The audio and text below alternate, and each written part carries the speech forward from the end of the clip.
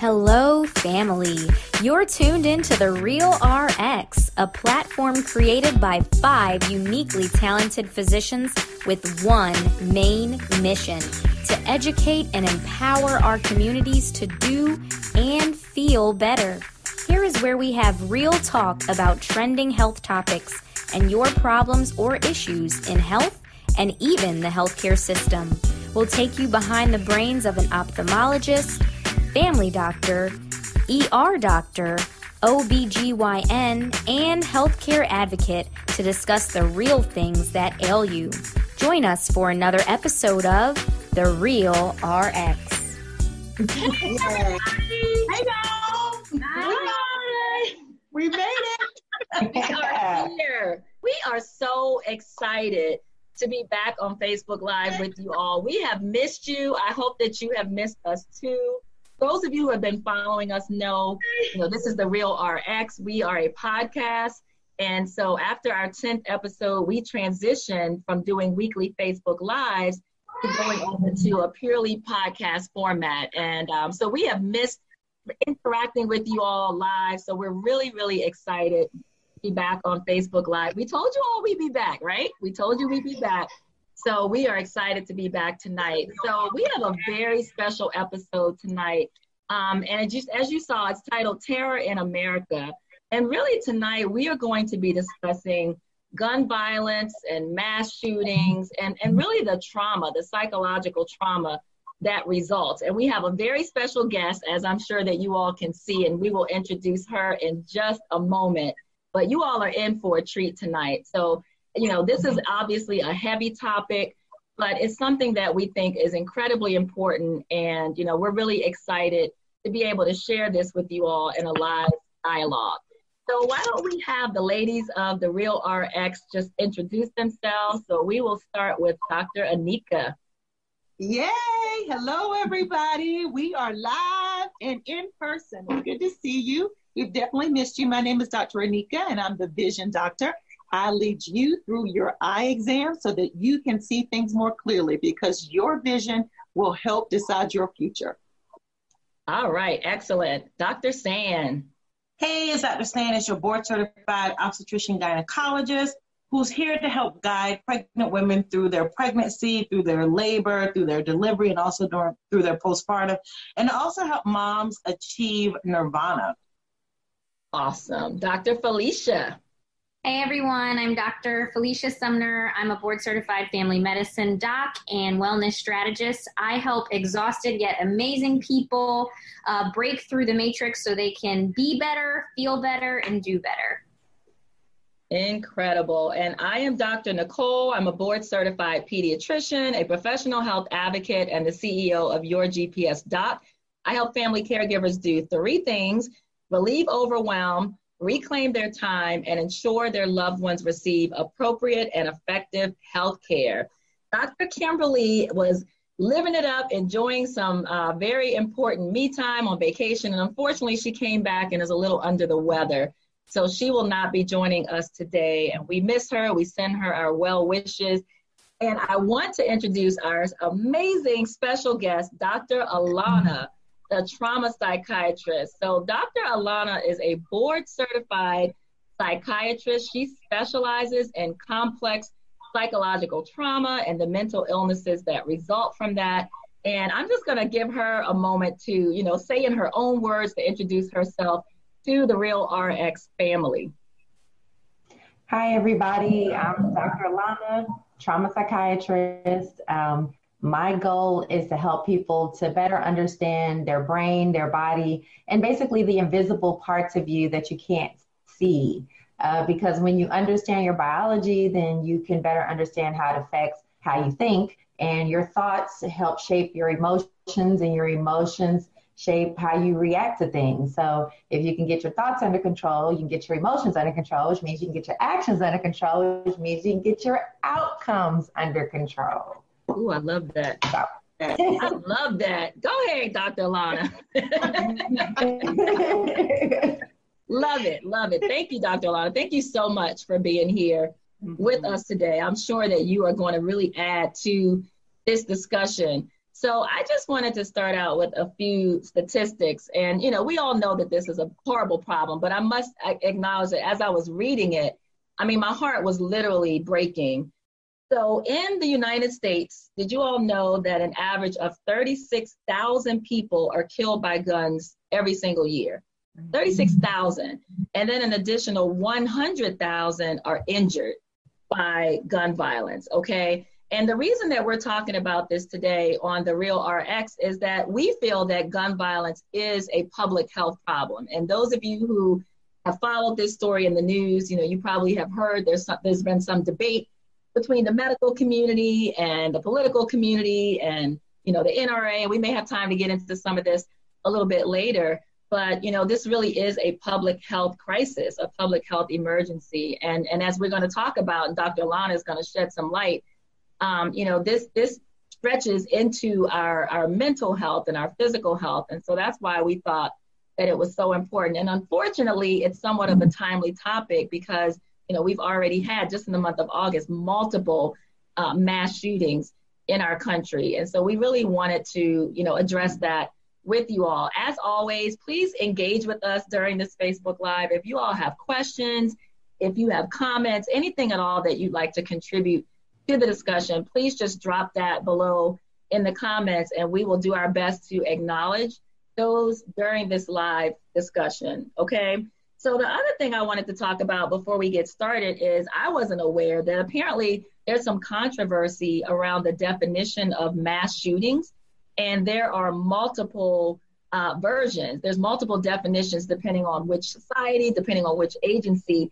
So some people define a mass shooting as at least 4 victims or more. Some people the FBI describes it as 3 or more people, actual deaths, not including the suspect. So as you guys know, a lot of times when we have these mass shootings, the suspect is often, killed in the process, or sometimes they kill themselves.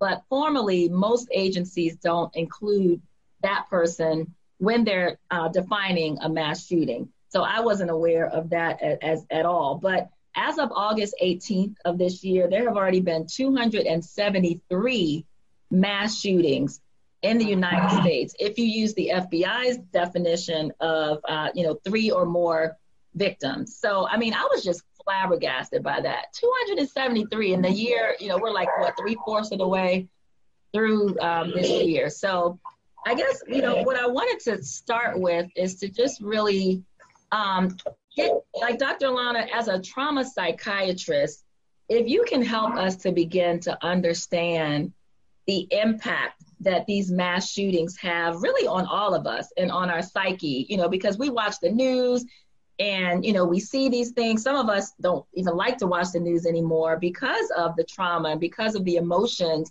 that come up. But how is this impacting our society? Well, that's a huge question. The answer is it ain't good. It's not good. We just start with that. So I think the first thing that we have to start with is a basis of understanding how our world is even designed, right? Like all of us are floating around on Earth, and there is a shared reality that we all can agree exists when we interact with each other. But every single human is processing and experiencing the world through only their brain's perception of that information, okay? So first of all, we're all in this invisible bubble of perception, like a spacesuit helmet, okay?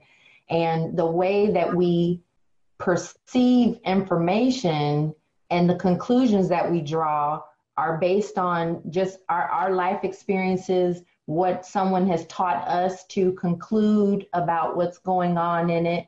So we each have a very subjective, very personalized version of reality that is different than other people's, right? Have you ever had a conversation with other people and like you walk away, you thought you had the same conversation, but you got 2 completely different meanings from it, yes. Right? So we are all having these experiences, sort of assuming that the other people are experiencing things the exact same way that we are, but that's not true. We're all experiencing our own little bubble of perception. So the first thing that we have to understand is that we've never been taught about this brain and how it perceives information. And even I, as a psychiatrist, in the last few years have had a major shift in how I think about mental health and mental illness, because as a trauma specialist, I remember sort of being like, okay, I see trauma in these patients. And now, you know, that I understand these patterns and these thought processes, now I'm seeing it in my family, I'm seeing it in my friends, I'm seeing it in my colleagues, see it in me. Yeah.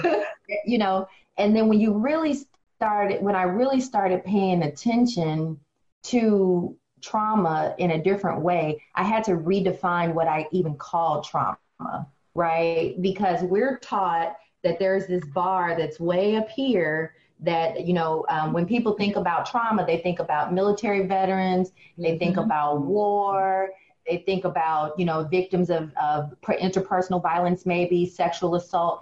But there are so many things that are traumatic that we experience, the hurricanes and natural disasters. Those natural disasters affect so many people at one time that they actually create the largest bulk of our traumas. But of course, gun violence, especially in America, is the most prevalent trauma that we're having right now. So you could only imagine that if people are experiencing so much gun violence and so much fear, that it changes the way we walk around in our everyday life, right? So I know recently here in Houston, they had a young man who came into a mall and had on a mask and yelled something strange. It started a stampede. People were injured, trying to get free, because, you know, we react differently now to situations because we've had so many of these shootings. So everyone is more on edge right now because of these mass shootings that are occurring. And I hear so many times that people go, what is wrong with people? And I'm like, trauma. Every person has experienced and is experiencing these traumatic situations, and it's programming our brains to focus even more on trauma and fear-based things. But that also magnifies how you experience the world as you walk around, and makes it feel more extreme on the inside. I hope that makes sense. That does. I absolutely can appreciate what you're saying, because I'm going to use this word, I'm not usually a hyper-vigilant person is what I'll say. But I went to the movies with my husband about 2 weeks ago for a date night. And one of the first things I did, he'd chosen seats kind of high up. One of the first things I did was, let me find this exit in case somebody... I do that too. Yeah. And I never used to be that way, but I absolutely was like, okay, this is the exit. I can get there that way. And I've never been that way before, but now I feel like I stay on high alert. I feel like that I stay on high alert. I read something as we were preparing for this discussion, and it said something about people really like things to be predictable. We like to look forward to 4 seasons. We like to look forward to our work day or our day at home, consisting of things that are predictable and consistent. And I feel like, to a fault, I'm that way. A lot of us are type A, and that consistency is what we thrive on. But I also realize now that it also makes us a lot more prone to being anxious, because we can't control everything. Mm-hmm. Right. That is so true. Yeah, I'm also hyper vigilant now, especially if I'm, you know, like with my family, and I have older kids, but you know, that maternal instinct just never goes away. And you're right. I find myself looking for exits. I also find myself watching people a lot more. You know, if I see somebody putting their hands in their pocket or picking up a bag, even, you know, a book bag or a backpack, I just find myself really trying to, you know, keep my eye on them to see, okay, what are they about to do? And, you know, 5-10 years ago, that never would have even crossed my mind. Sure. So one of the things that you guys are experiencing is one of the primitive brain systems that I teach people about, and that's your RAS, your reticular activating system. So I remember that. Oh, Do you remember about it? one medical school lecture. I remember it. I think.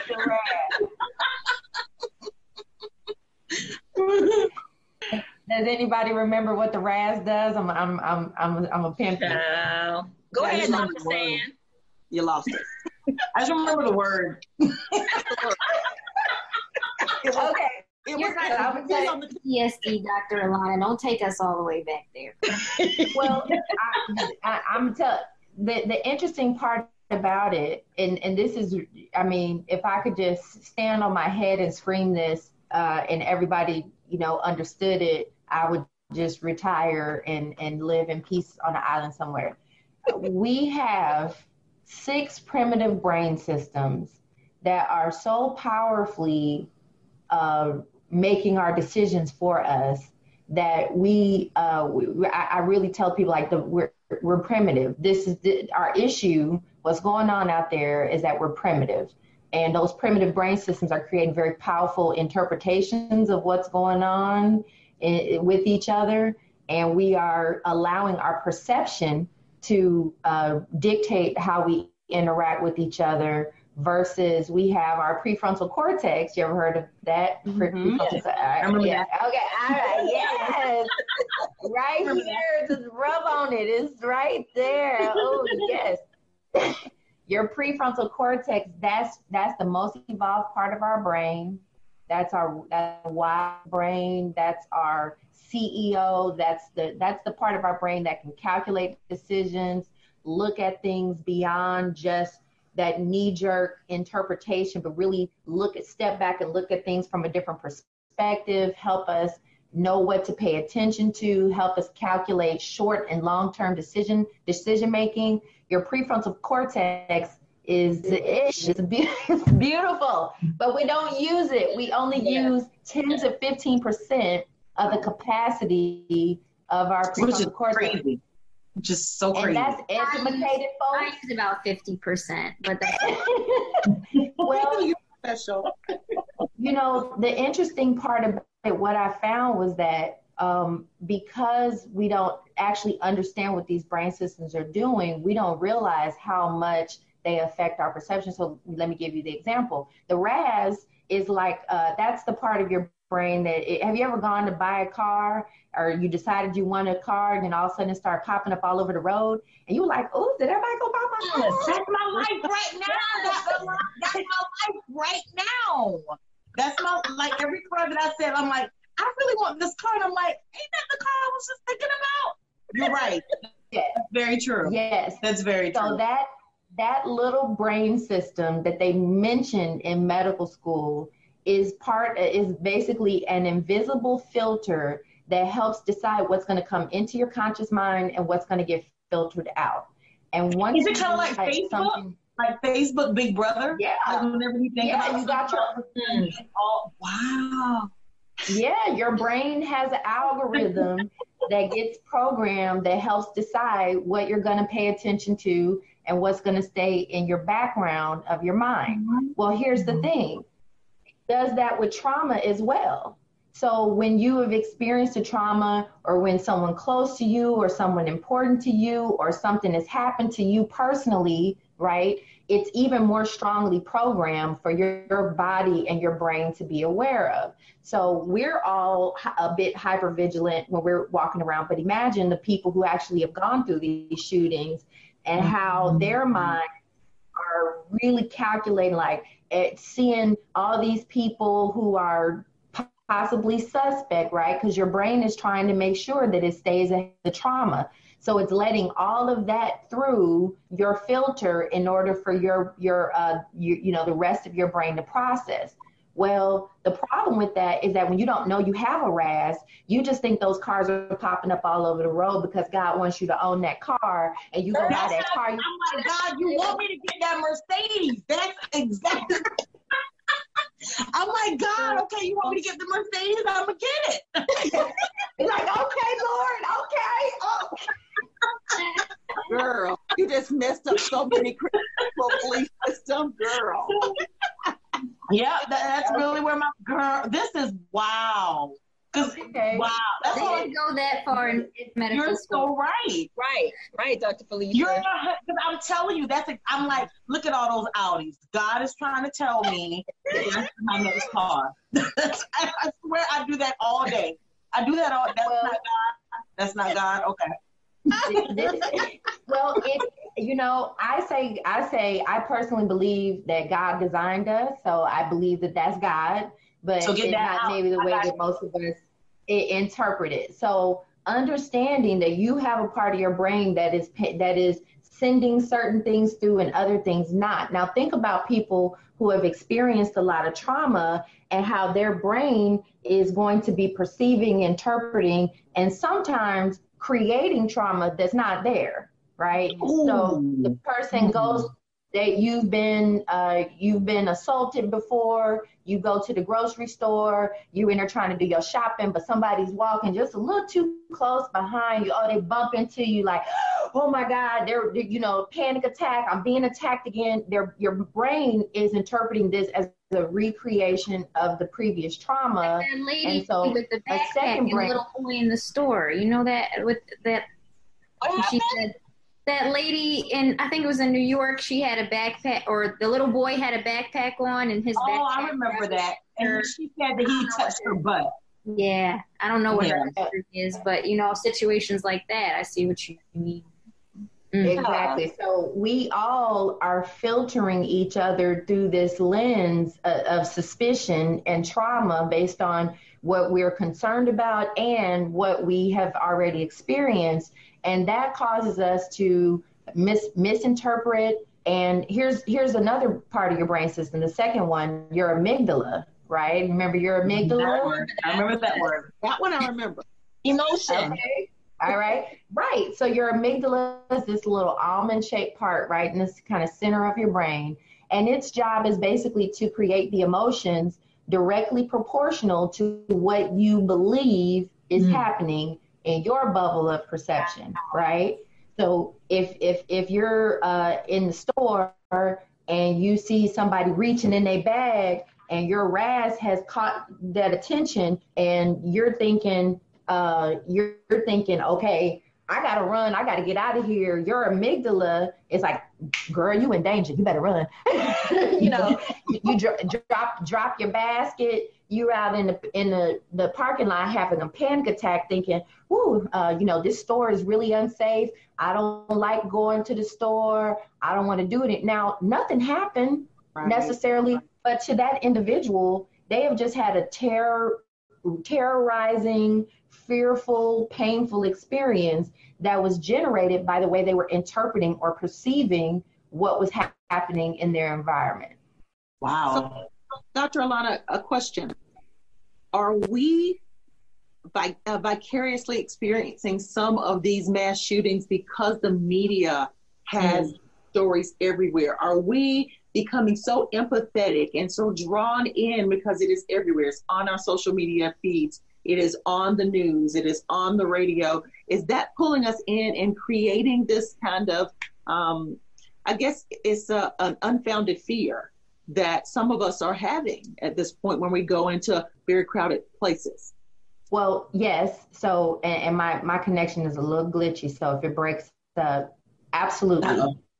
Yes, you're absolutely correct that we are having secondhand exposure to trauma by it being in a sensationalized, over dramatized way that skews our perception of reality. But I wouldn't say unfounded fears, because certainly there is a reason to be concerned right now, because it does seem like humans are losing their minds, right? Yeah. Right. To a certain extent, I'm saying we are losing our minds because we actually, like, how can you control a machine that you haven't been taught the buttons? Like most people have never learned about emotions. We have not had healthy conversations about, yes, you're going to feel emotions because you have an amygdala and it never stops working. And if you're not feeling your emotions, that means you're having negative emotions that are coming out sideways on the people around you, and you're probably angry, depressed, numb, irritable. So we actually really have to have a honest conversation about our emotions in order to even understand where they're coming from. But again, y'all, we're physicians. I was a psychiatrist, and I had never been taught to really think about what these brain systems are actually doing in our perception of reality. And when I did, it changed my whole understanding of people's behaviors and what we can do to actually get out of this trauma cycle. Well, Dr. Alana, I know one thing that I wanted to ask, because one thing, like from a personal experience, and even my husband, he pointed out to me recently, is I, for one, I've never dealt with different traumas that was in my life. And the biggest two that happened to me was, one, my brother was killed in a car accident when he was 20 years old back in 2008. And so I never really processed that. I remember the moment that it happened, the moment that I got the phone call, and immediately my mind went to protect my parents. Like, it was immediate. It wasn't deal with my, my feelings and my emotions. It was immediately, where's my mom? Where's my dad? Where are my two younger siblings? And so I've always kind of dealt with, that trauma. I think that I never actually saying, how do you deal with it? Mm-hmm. And then a couple of years later, I still feel that my dad died of a broken heart from my brother dying, because my brother was junior, he was a namesake. And so then he died 2 years later. So here's this trauma reintroduced again. And the day that I got called about my dad, it was, I was my second year of residency. And it was literally, my mom called and she was crying. And she was like, your dad just passed. And I was like, okay, well, let me run and do this C-section real quick. And I went and did a C-section. Like, I didn't process it. It was literally, your dad died. Okay, well, I got to go through the C-section, so I'll deal with this later. And I never really dealt with it. And so, like, that's one, and, like my husband is saying that it's starting to kind of show itself now. And I find that I am very, because, my dad and my brother, they meant the world to me. So it's like, it's hard for me to let people really in. I've always been an introvert. I've always been very introverted. But my husband is just like, it's been turned up a notch, because I feel like due to that trauma, I feel like I don't want to let people into my life that could, for whatever reason, leave. Because, they left so traumatically. It was literally one day I was talking to my brother. We were joking and kidding about April's Fool's Day joke. And the next day, I'm getting a phone call saying, your brother's dead. And I'm like, who? I thought it was still an April Fool's Day joke. Wow. And so that's the one thing. So, and I'm saying that to say, to go into, like, because you were talking about how we don't deal with emotion. And I remember telling people what happened with my brother. And the first thing that a lot of people said was, well, don't worry about it. Don't cry. Don't be upset, because God got you. It was God's plan. And that was another way that, was kind of like suppress those emotions. Like, yeah, don't cry too much, or either, cry for a day. But after that, girl, you got to pick yourself up and you got to keep going. God's got your back. God wouldn't do anything. God doesn't make any mistakes. And so, like, have you felt like, as a psychiatrist, that like religion has even suppressed some of our emotions? Because I remember feeling kind of hurt. I was like, well, why can't I, cry or fall out or scream or be angry? Because at one point I was so angry with God, I wouldn't even talk to him. Like, you would bring up God's name and I'm like, I'm not hearing it. Like, that is how angry I was, that I felt that God took my brother and then my dad.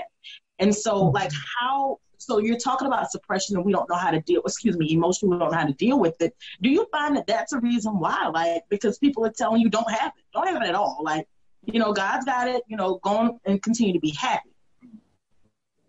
Well, one, let me say thank you for sharing that. This is not easy to talk about our traumas. And, I tell people, discussing your traumatic experiences is healing, but it's painful.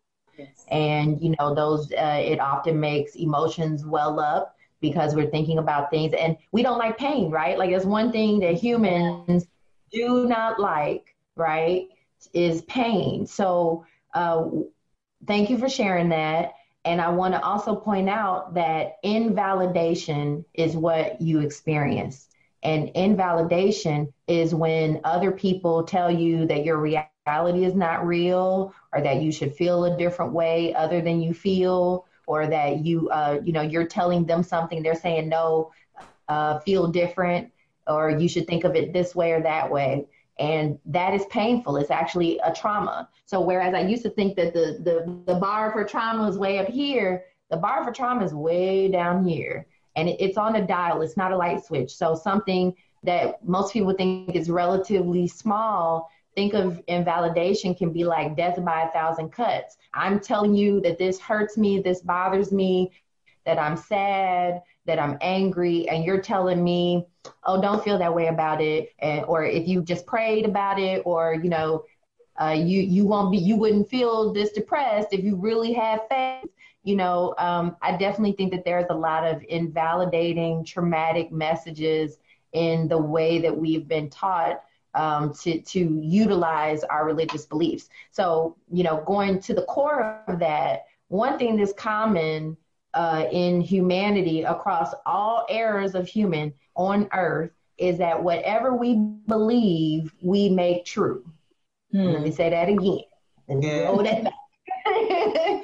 What you believe in your bubble of perception is what you operate on. That's your baseline for this is what it should be. So just think about how all of us are physicians. Have you ever seen in any book where crying is bad or means broken or means something is wrong? Is that in any of these? Okay, all right. So think about that. It is a natural thing that our body does when we feel emotions that are intense, that we release tears of pain, we release sometimes tears of joy, but they're just even the basic myths of like, I'm crying, I feel sad, and people, because they feel uncomfortable seeing another person have intense emotions, like, ooh, you shouldn't feel that way, feel this way. Switch it up here because I believe that you should feel and think a certain way. So I'm going to impose my belief system and my thought process on you. And we have learned such dysfunctional messages about what our body naturally does that a lot of times we interpret it as the devil, as sometimes we blame it on God. Look, folks be blaming God and the devil at the same time. Like, okay, the person got hit by the drunk driver, that was the devil. But then God took it. I'm like, well, what? When you really understand these biological systems, and that's why this was mind blowing for me to recognize these systems, like the somatosensory cortex. That's the part of your brain processes pain, and it processes emotional and physical pain the exact same way. It doesn't distinguish. So if you were being poked with a pin or your foot was on a hot coal, it would send a pain signal, and it'd be like, something's bad here. Move your foot before it falls off, right?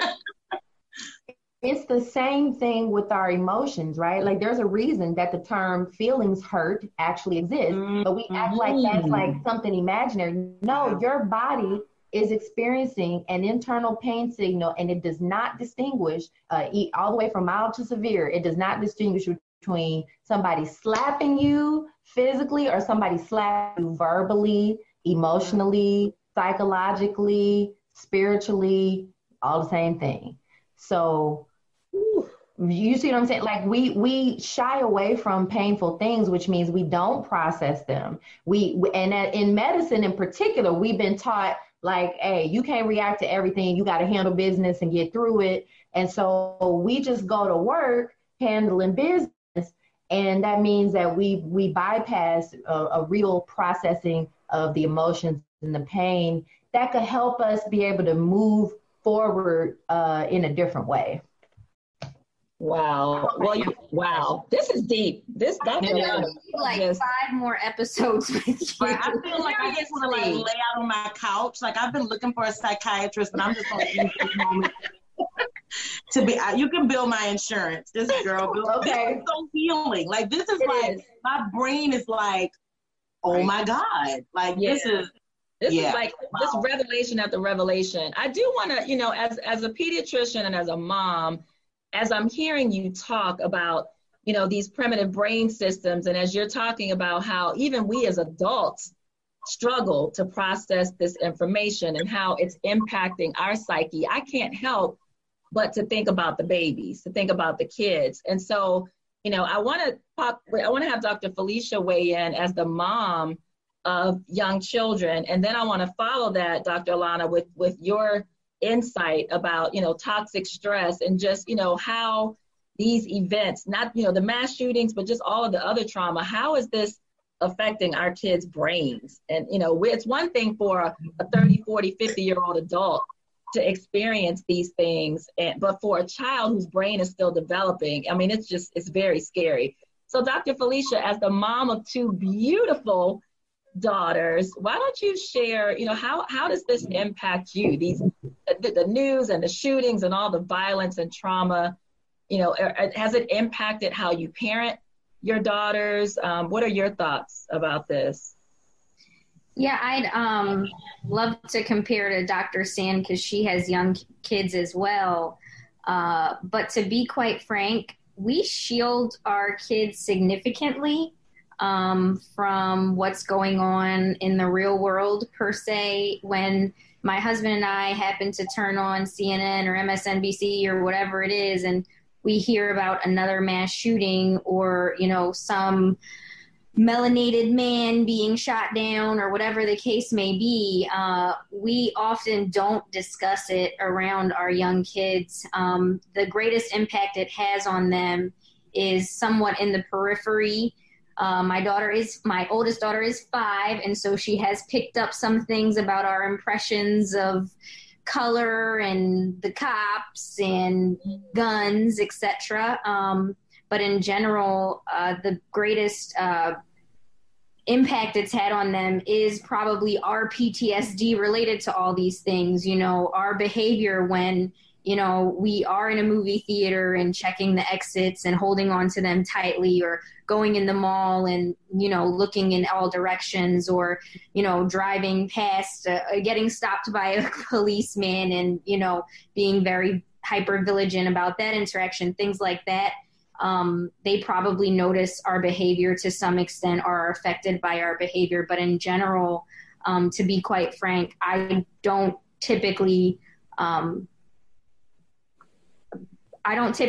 force the topic with them or confront it head on at this point. And I honestly don't know when I will.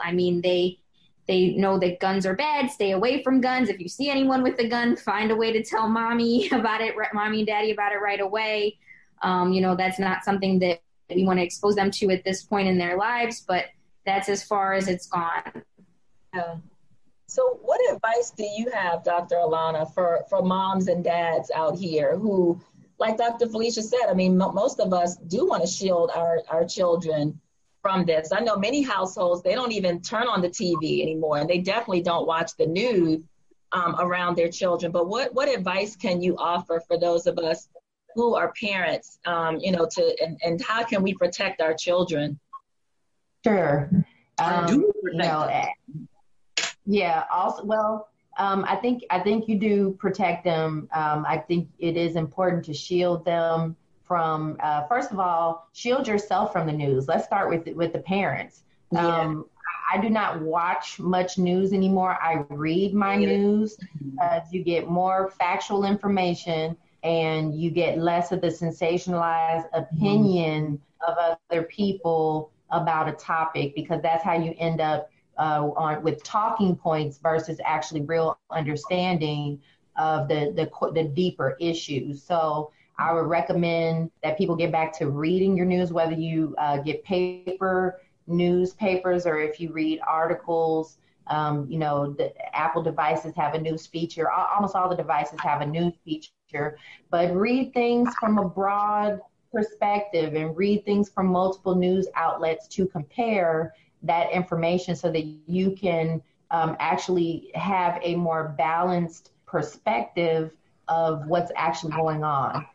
Because again, remember, if you're thinking in so I say trauma causes EDISH thinking. I use acronyms all the time because, it helps people remember. So EDISH is S, subjective, H, harsh, I, intense, T, terrorizing, T2, yourself. The Y, yourself. I say it just like yourself. Okay. So, you know, there is lots of sheetish thinking, and you can hear when people are talking and speaking from that just, you know, fear-driven, anger-driven, negative-driven space. I call it red thinking, like, you know, it grates against your spirit, you know, when you're hearing those things and when you're thinking those thoughts. So the first thing is turn off some of that negative input, right?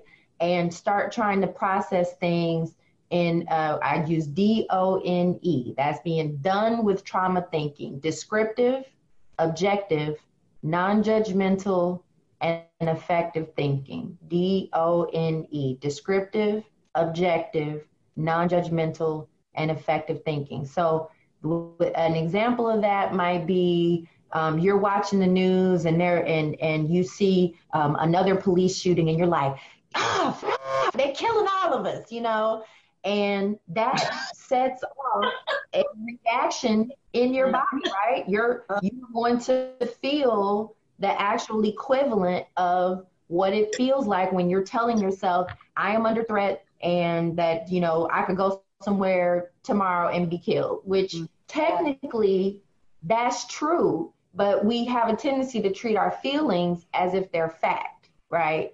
The fact is, statistically, like from a statistical standpoint, most of us are relatively safe.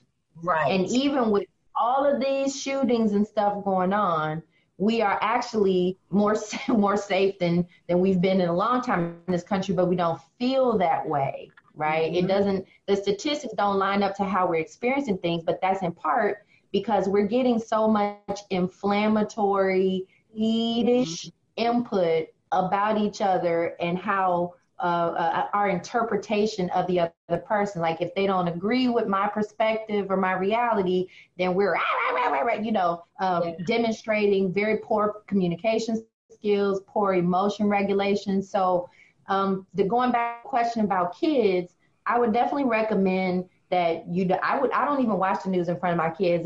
If I watch it after they go to bed, if I want to check in on something, but I really keep that away from them. I will talk about things that I think are specifically relevant to them. Like, I may see something about a child shooting a sibling, and then I may say, okay, this is, you know, let's talk about guns, or see something about a child being snatched, or I'm not going to go, a child got snatched. You know, I don't want them hearing that constantly, but I can say, hey, when we go places, it's really important for you to stay close to me, because there are people that try to take children from their parents. So I explain it to them very objectively, very calmly, and I just try to get them to understand how it relates to a behavior that they can take, because that makes them feel empowered. Like, most of us, what's happening is that we're looking at the world and we're going, what do we do? Like, everybody's like, I don't know what the hell I do at this point. Right. And so my answer to that is, get to know how your brain is processing information and watch yourself carefully.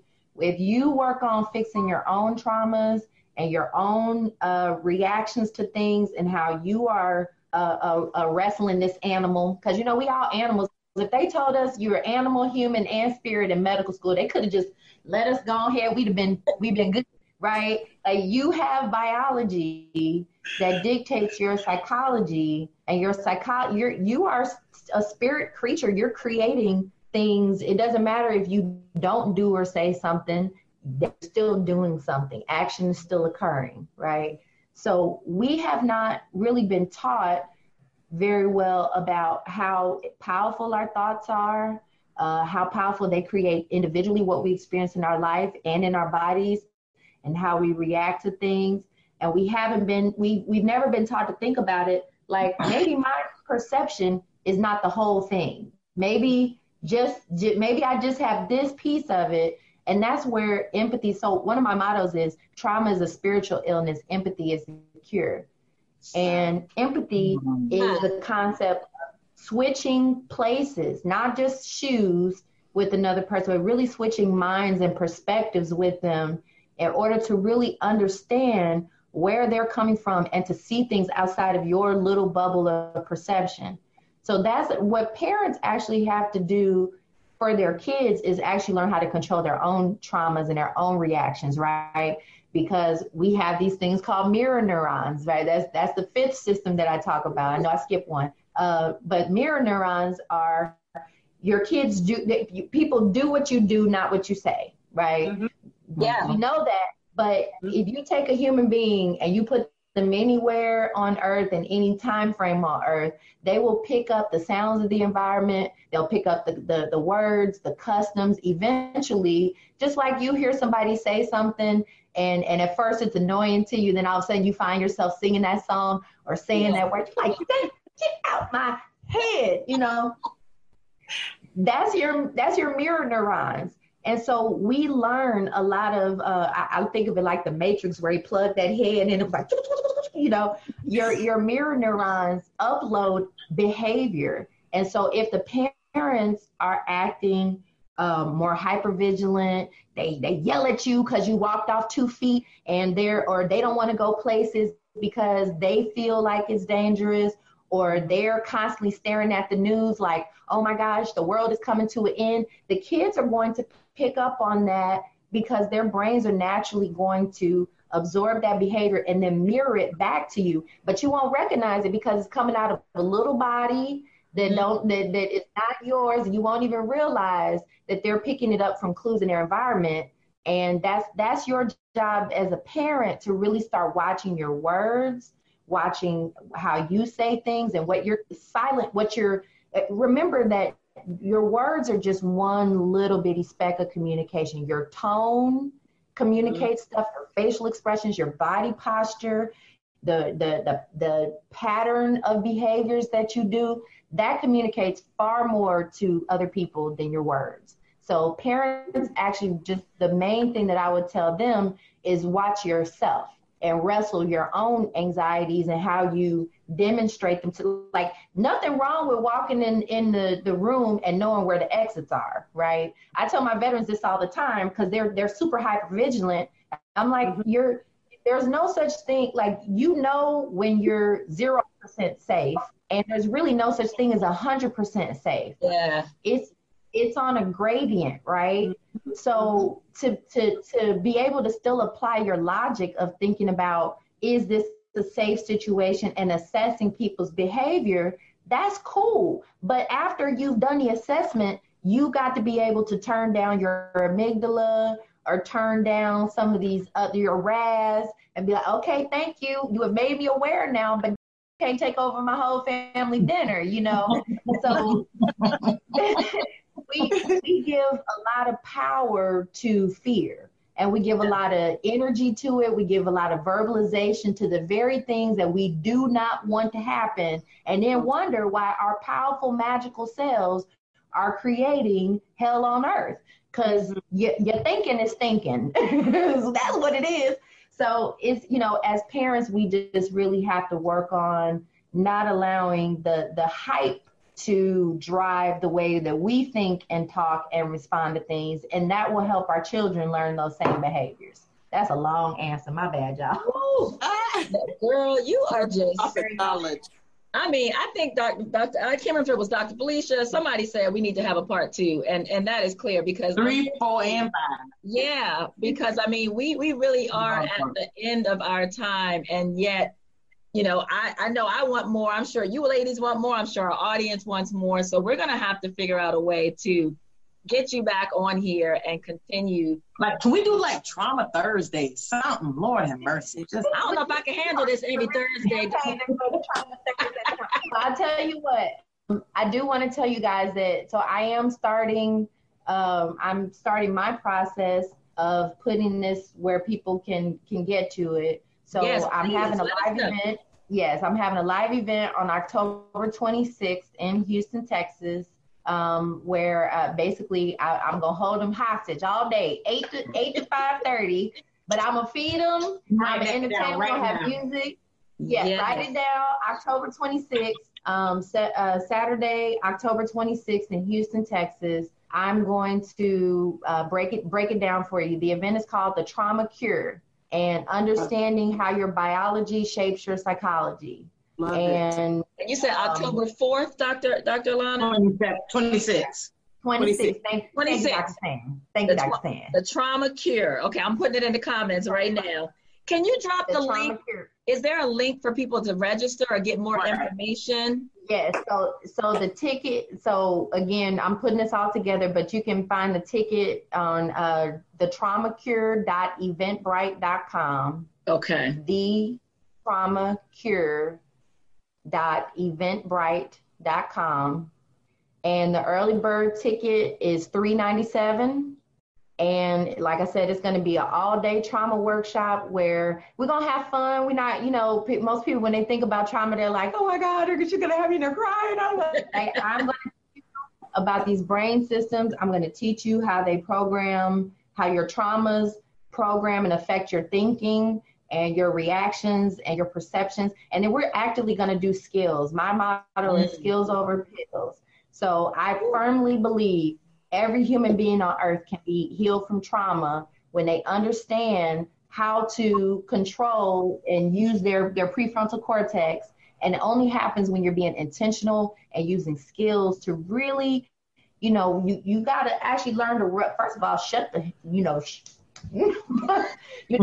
pause for a minute. And I do use some salty language. I just want people to know this. I love it. That's my love language. Like, it's my love language. So they need to know what they get. My love language. But we're gonna, I'm gonna break down the skills that you need to basically wrestle yourself out of that fear thinking and really be able to engage empathetically with yourself and with other people. And that's really what's gonna pull us out of this constant cycle of recreating these same I don't understand. Like, you are the Dr. Phil that we need on TV. Like, girl, yes. Like, you are just what we need every day in our house to kind of heal us. I just can't wait for somebody to pick you up and you have a TV show. Like, I'm so in your life right now. Somebody you are so needed. Oprah, I know you're watching. Right. Like Jada. Like, cheating. Like Soul Sunday, don't Oprah do Soul Sundays or something? Like, I'm not just saying this because like I totally love you, but this has been like an hour of just complete amazement. I just think that everybody needs. People want to do better. But it's hard for you to tell somebody just take this pill or just go to see your therapist every week, and they have no understanding of what's going on inside of them.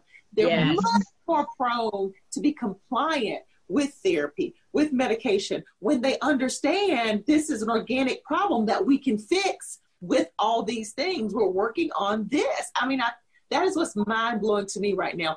That's what I think is lacking in most psychiatrists and for those relationships is they just write you out a script or they just tell you to go talk to the therapist, but never get to this point where you understand this complicated thing here. But I think another issue is, which we actually touched on our last show, is, no shade to the mid-levels, but this just seems like such a training, so specialized. Because even you said, as a psychiatrist, this is now something that you're even diving more into. So I just feel like these days we don't have the psychiatrists. Like, I'm in a small town and we only have a couple of psychiatrists, but we have every other day somebody, an NP is popping up. They're like, oh, we now have this healing, center. And then my patients, they come back to me and they're like, oh, all they did was give me these pills and, they didn't really talk to me, or I really want to talk about my postpartum depression, but they were telling me about this.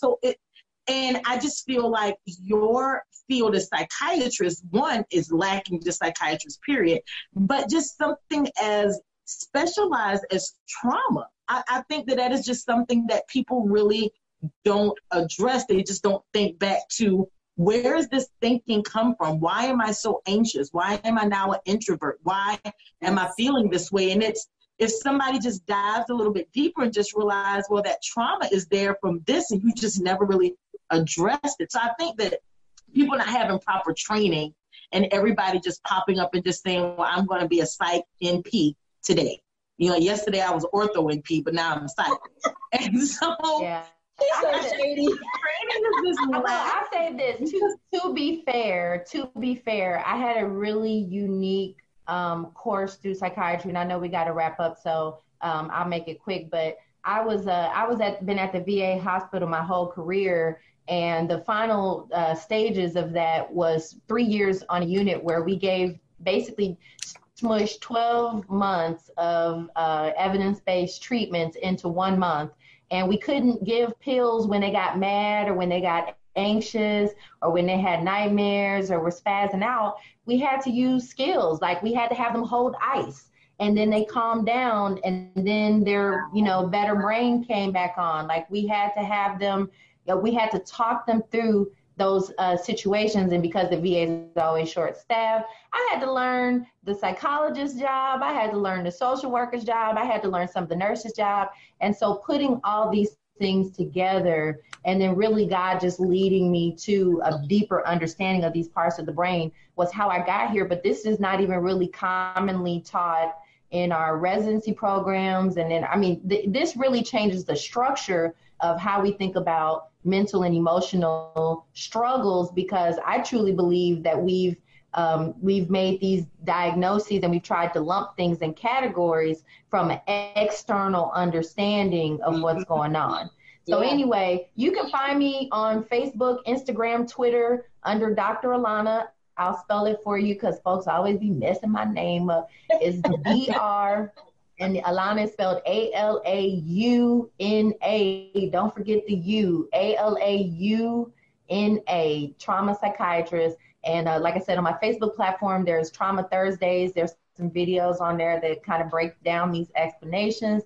And there will be soon, there will be an online training opportunity where you can get on and do an even deeper training about these brain systems and how to help other people, because you can do this in primary care. You don't have to be a doctor at all to learn these things. As a matter of fact, I want the MPs and everybody else to know about their brain, because it's making decisions for you. And if you don't know that you have a RAS and an amygdala and a somatosensory cortex and mirror neurons and driving your thinking, you will be out there being primitive.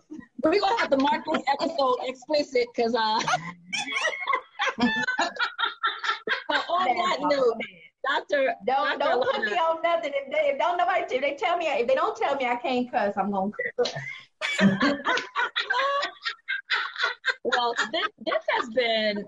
this has really been phenomenal. We cannot thank you enough, Dr. Alana. We are definitely going to have you back on a future episode.